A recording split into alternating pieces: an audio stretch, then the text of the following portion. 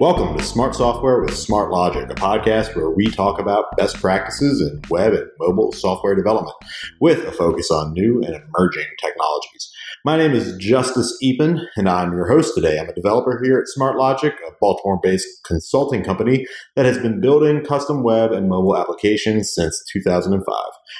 This season on Smart Software, Season 2, we are focused on the inner workings of Elixir and the inner workings of popular Elixir libraries or Elixir internals. Today, I have the pleasure of interviewing my colleague, Eric Ostrich, who's responsible for the wildly successful Elixir Mud Framework X venture. Eric, could you introduce yourself and tell us a little bit about your background, Smart Logic, and how you got started with Elixir? So I guess I got started with Elixir after we had another coworker that was interested in it. We did a small project that, should it fail, we could rewrite in Ruby. So it was a 2-week project. Thank God it succeeded. Yeah, it succeeded well. Still running on some tiny Heroku dyno somewhere, as far as I know, without any intervention from us required. So then that went so well, we started our next big project in Elixir that was handed to me, and then the rest is history. Started learning Ecto, getting excited about pattern matching, all that fun stuff. And then about, 8 months later after that project started, more curious about OTP stuff and how to learn that. And yeah, I started poking at Ranch to see how that was working. Got something set up, and then got a listener going, which is what they call a listener protocol. And then the rest, Xventure spun out of that, and Grapevine came out of that, and just all kinds of tiny libraries and applications and whatnot. I guess our company, we've been doing, I think we've only had one Rails new since that first project. And that was mostly because we weren't sure that we should hoist Elixir on possibly another team taking over, since we weren't. That was within the first year at that point. It turns out we were still that team, so we probably should have just went with Elixir, but whatever. I want to, before we move on to the other questions we have here, I want to hear a little bit about the success that you've had since starting with Elixir. You've spoken at a number of conferences. Can you talk a little bit about the success of Xventure and your speaking career getting started here? That's all from Xventure. Kind of spun up as a way to learn Elixir internals, right? And kind of push to places that you wouldn't take a client application, someone who's paying you consultancy rates. You don't want to just go charging into the wild and be like, I hope this works. So yeah, it's a nice little side project that has, for better or worse, taken over my life. But yeah, so it's played around with, specifically the path that led me to speaking was I really wanted to play around with the distribution, Erlang distribution, and figuring out how hard it was to take an application that was very set up to be a single node. I was using Elixir Registry, which is in the docs it says this is a single node only, right? So you have to restructure kind of how you're registering global processes, how you're handling cache and whatnot, figuring out how hard it was to get a single node, be 2 nodes, be 3 nodes, be however many nodes you want. And so that took about an evening, which is pretty great. And then it took a total of a week to have something set up that had a leader node that then spanned across a cluster, etc. Most of that was reading the Raft paper and learning how it was doing leader selection, and then writing a library that did that. But within the first 4 hours, I had something that was working in some amount. So that was really cool. I think that was the subject of your first ElixirConf talk. Yep. You've since spoken at the Big Elixir. Yeah, the Big Elixir was the same talk. Mm-hmm. And then the most recent one was Lone Star Elixir, which was about Prometheus metrics, which was kind of the next big thing of New Relic went pay only, and they killed their server offering the free version, which is typically good enough for most of our clients. We just want to know when something happens and then we'll see the email, and within the next day or so, whatever the free window was, we would take a look at it and like inspect it and whatnot. We'd looked at Prometheus prior to New Relic doing its thing, and so we decided to swing back around to it. That looked to be the best one within the last year or so. Being in Go is pretty nice. I know we're in Elixir, but being able to just download the binary and just like run it is pretty great. It's interesting to me that the seasons of the podcast that we're doing sort of mirrors your own experience of learning Elixir. I mean, initially you got started by working on applications that you had to push into production because they were client work.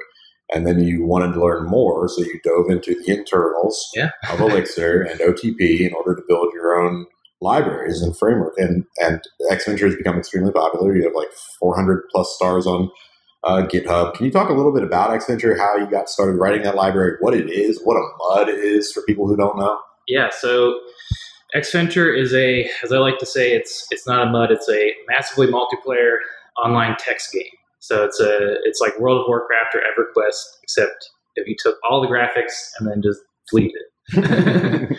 So everything is described through text. You kind of wander around, you type in commands, and then the game gives you the response in terms of an output. So if I like move to a new place, it'll describe that place, tell you where you can go, what's in that room, who else might be in that room, whatnot.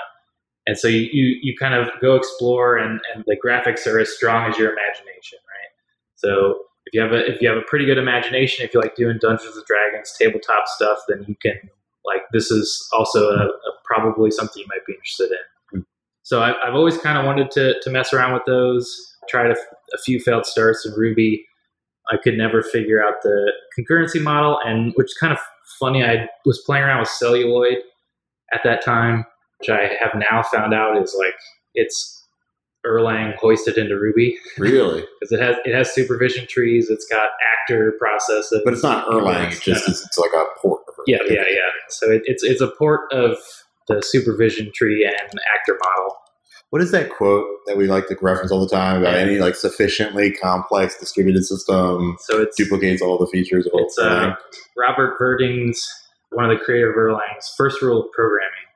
Any sufficiently complicated concurrent program in another language contains an ad hoc, informally specified, bug-ridden, slow implementation of half of Erlang. Which is what Celluloid is. Yep. Great. Okay. No disrespect to Celluloid, of course, but I still use Ruby every day. Yep. I love Ruby. It's great. But we're talking about Elixir, and we're talking about Xventure. So Xventure is it's a massively multiplayer online text game. MUDs are multi-user dungeons, which is sort of shorthand for this whole genre of text-based games. Is it fair to say that they're having a renaissance?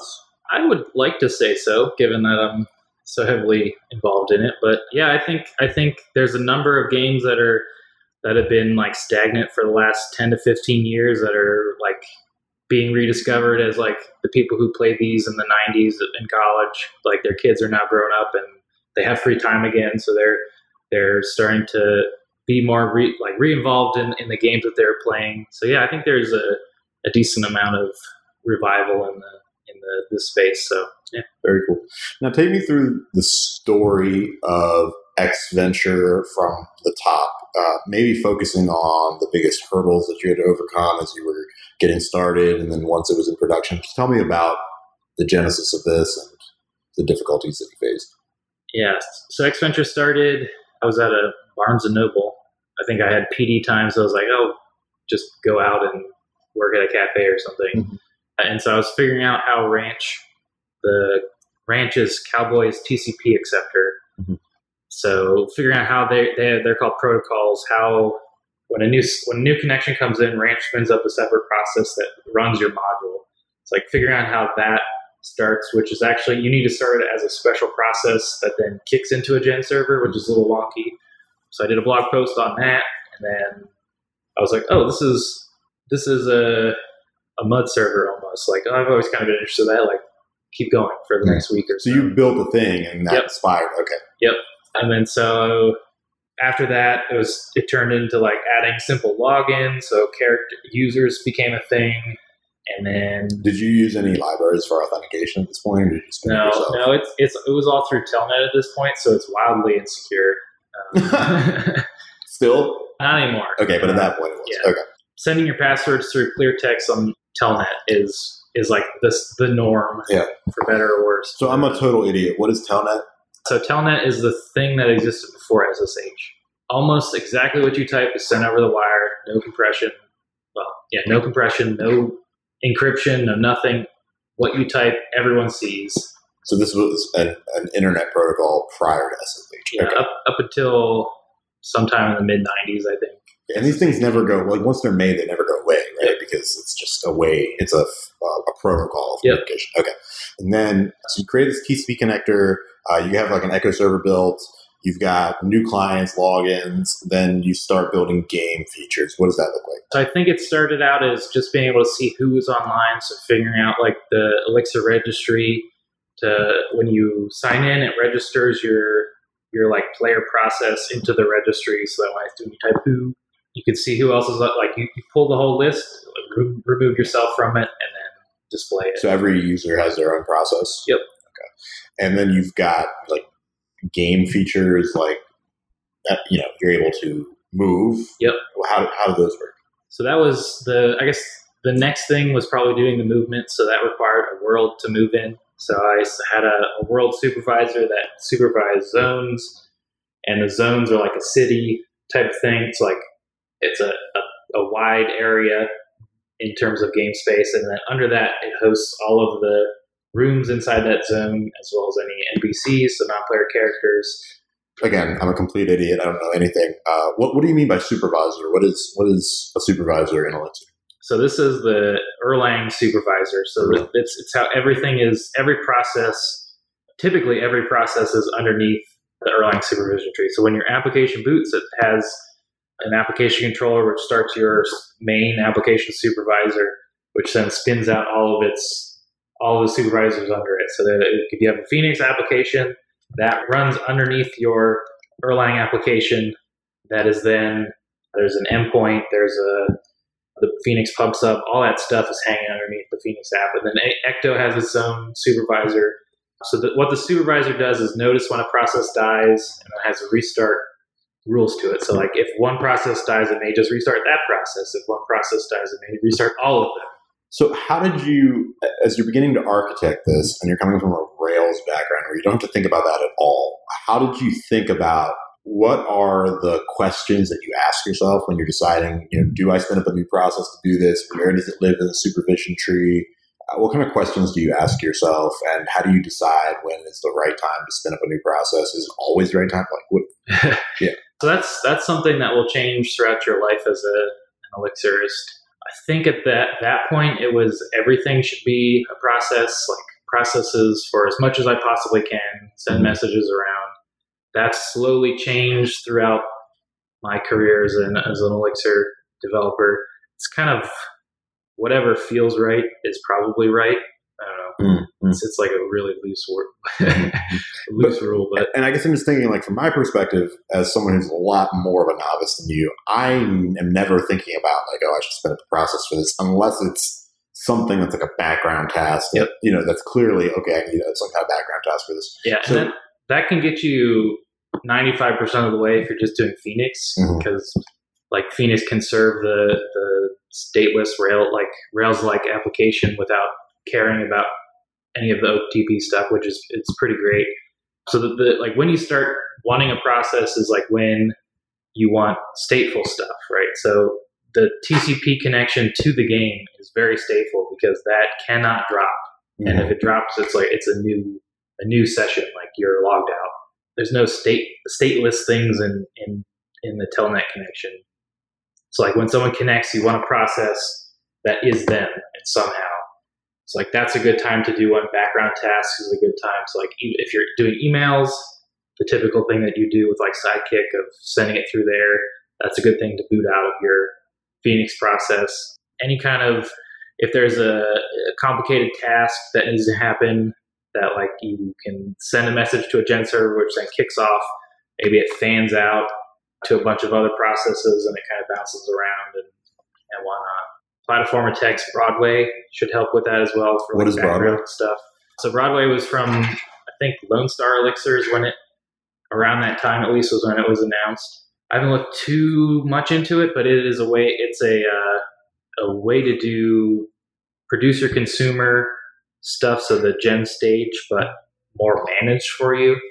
So it does the supervision trees and whatnot for you, so you don't have to think too much about it. Maybe that's something we'll talk to Jose about in his episode of season 2. I want to move on. So at this point we've talked about you added commands like move and say, etc. We've talked a little bit about like zones and rooms and the world management.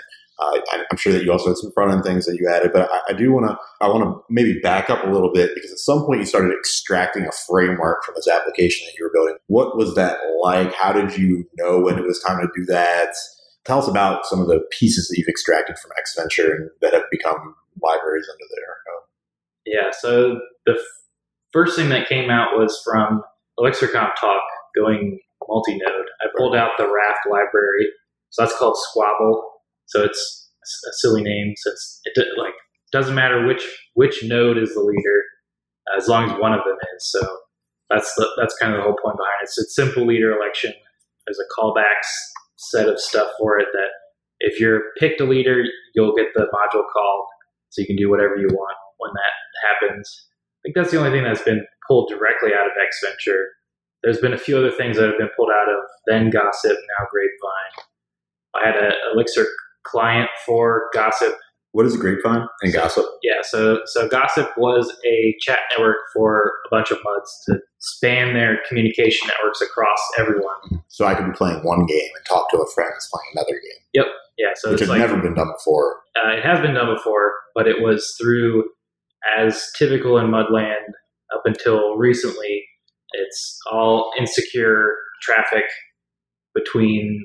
It was called the Intermud Network, or the i3 network. There's like a few names for it, but so they had routers. You would connect up to a router, and then they would connect between each other. So it's kind of a little mesh network, which is pretty cool. But it was through just standard TCP connections with like known packets being sent back and forth, but there's no encryption on it, which is not good in this day and age. So with Gossip, you've created encrypted. Yeah, so it uses secure WebSockets, so WSS. So it is from your server up to there. It's an encrypted tunnel, and then it's all in the same server, and then gets blasted out through another encrypted tunnel back to the other server. So at least between everyone, it's encrypted. Right. So over the wire, it's encrypted. And how many games are a part of the Gossip network? Or is it still called Gossip, or have you changed it? So it got rebranded to be called Grapevine. Which is a better name for this. Yeah. So there was a weird story. Gossip started, and then I started Grapevine, which was actually a consumer of Gossip that had a super-powered WebSocket, which was really cool to do, where you update something on Gossip, and then instantly it's on Grapevine through like Phoenix PubSub internally of Grapevine, and then it gets pushed out across the WebSocket over to Grapevine, and then it has a little callback that does whatever. So it was redoing a synchronization mechanism. But anyways, so that was confusing to people, and rightfully so. And then they got merged together. The Grapevine name won out, and now it's just the same app. So Grapevine was like a Xbox Live / Steam type thing, where you could eventually have achievements for the games. You could see each other's profiles and have like a single place for like who you are and like see where you're playing and whatnot. It's since also pulled in a web client, so you can play these games on Telnet without using Telnet, or knowing that you're even using Telnet, which is pretty cool. I forgot what the question was. No, so it was about Grapevine, and I think you answered it. I want to back up pedal a little bit now, because we're on our last 10 minutes or so, and I want to hear commands was the first feature that you really built as far as game-specific feature in Xventure. I want to know, because I've seen your implementation of commands evolve. Yep. Since you initially built it. It makes heavy use of one of Elixir's core language features, which is pattern matching. Can you talk a little bit about pattern matching and what it is, why it's valuable, why it's kind of an application killer as far as Ruby versus Elixir? Talk about that a little bit. The way that pattern matching works is, at least how I have it set up, I have a newer implementation as well, so maybe I'll describe both of them. So the V1, which is currently in Xventure now, there's a known list of modules that are a command, right? So each one of those commands has a def parse on it with a single argument, I think 2 now for context. But the main point is the string that you type in is passed directly into the first argument of these parse functions. And so it's literally pattern matching on the string, like move north. And so like if that matches exactly through the pattern matching, then it catches that function and returns a tuple that explains what the hell to do into the run function down below. So yeah, so it takes your string and then I think it does a enum find across all the commands that it has. And it's an ordered list roughly. Like the ones you're more likely to do are at the top, kind of in an ordered list, and then the rest are just alphabetical. So like movement is number 1. Number 2 is probably global, like communication stuff, and then the rest are just down below. So it loops across all of them, tries to find one. If it finds one, then that module will parse itself however it needs it, returns a thing that's like, here's how you run me. Once it's found one, or if it's found one, it runs it. The V2 is a new test library or a new test server that I've been playing around with that is heavily inspired through Phoenix. So there's a command router. So instead of like get, post, put those matches, it's command, and then the string it's looking for with variables in it, the same like parameter colon matches. That one's actually a regex.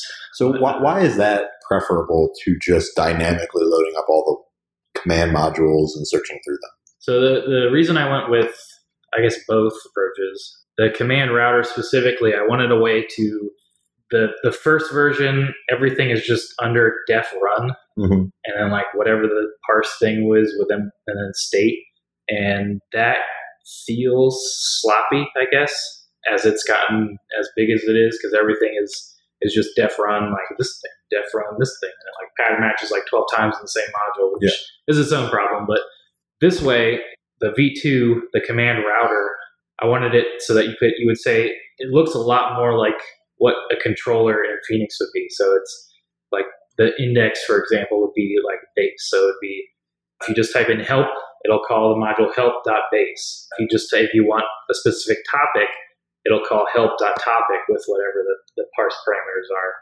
It feels more clean, I guess. Definitely easier to understand from a legibility standpoint. Yep. Okay, now we are on our last set of questions here. I want to know about what features of OTP you've gotten to integrate into Xventure, into all the libraries surrounding Xventure. Talk about what OTP features you've used and what you use them for. So I guess we've already talked about distributed Erlang. So like kind of before that, I'd done caching. So that's the Erlang term storage, ETS. So figuring that out, figuring how you can insert, look up, kind of do easy caching, and then so you have distributed Erlang enters, and they have to figure out process groups. So that's PG2. So that's a way that each node can, or I guess you can do process groups locally too. So it's each kind of process says like, oh, I'm part of the world, like I'm part of the processes that care about world leader selection. How is this distinct from supervision trees? You host a PG2, or there's a single PG2 process. I think there's a single one on each node. And then each process registers that it cares about a specific group.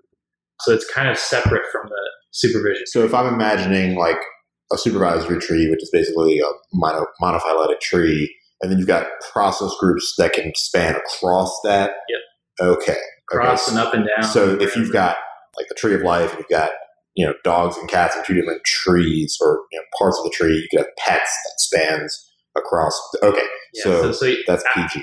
Yeah, so PG2, so like if we're going with the pets example, so you have a bunch of pet processes, and then to the side you might have like you got dogs on one side of the tree and cats on the other. Yeah, and then in the middle you have like person who cares, like a pet owner, right? So they would be able to say, hey, process groups, tell me all of my pets. Like I don't care where they are in the tree, but they have registered themselves to this group that I care about. And then you can send messages to all of them. You can be used for pub sub. A hierarchy independent grouping of the processes. Okay, got it. So we talked a little bit about ETS for caching. We've talked about PG2 for process grouping. We've talked about Phoenix PubSub and some of the Erlang distribution stuff that you've done. What else as far as OTP features? One of the cooler things was I played around with Leeks and Yek. Leeks and Yek. Yeah, okay. So it's Lex and Yak are the before Erlang version of these. So these are a way to write BNF grammar. BNF grammar? Yeah, I think it's Brachus-Nor form is what that's called. Okay, I have no idea what you're talking about. So. Doesn't matter. Okay. So it's just a way. It's like a way to tokenize a language. I think BNF is for parsing instead of lexing. So there's two stages, right? So you lex everything. So when you take a file or a stream of characters, and then you look at each character, you say like, what the hell is this? Mm-hmm. And then you like give it a term and like move on. So it just kind of tokenizes everything. And so it turns your just characters into like known things. So like if there's a curly bracket, we'll say like left curly bracket, characters, right curly bracket. Is this related to the AST or sort of? Similar concept, but not related. Yeah. So this is turning straight text into an AST. Oh, okay. So there's a lexing and a parsing stage. So Leeks is the lexing and Yek is the parsing. And what were you using this for? So there's an internal definition language that kind of is loosely HTML as a way of you can tag things as like this is a person, this is an item, this is a room, whatever. Originally started as a way to semantically color things. So like you would know that this piece of text is a person, this piece of text is an object, whatever. So like on the way out, it's based on pattern matching. It's not smart in any way. Yeah. So okay. You would manually tag it as this is a person, this is an item, etc. Later on, there's a way you could drop in like the ID for an item, and then it would filter out to the tag version of itself with its name. So it's a little more complex than the original. So anyways, the reason I wanted semantic tagging was that it will color the text on the way out through the telnet stream. So like you can, because it's semantically tagged, then you can say like, I want all the people names, anything that's tagged as a person to come out green.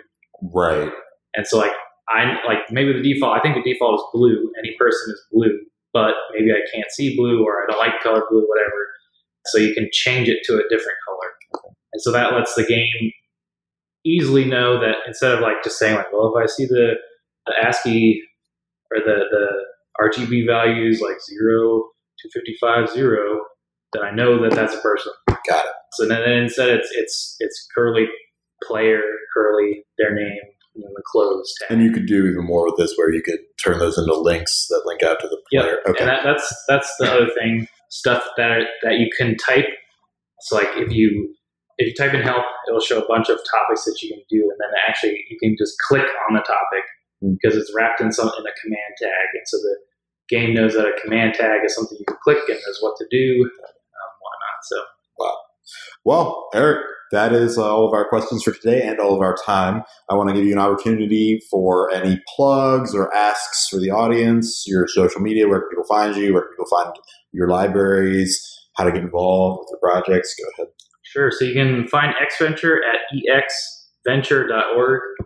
Grapevine is at grapevine.haus, so house as the German spelling. All of it's on my GitHub. It's just Ostrich. We'll link that. Yeah, and I'm on Twitter at Eric Ostrich. And this is our first time doing a podcast in person. Yeah. Together. Other than the lunch episode, of course. But yeah. Thank you very much, Eric, for your time here. Once again, this has been an episode of Smart Software with Smart Logic Season 2, Elixir Internals. Join us for our next episode for more conversation on Elixir Internals. Thank you all very much and have a lovely rest of your day.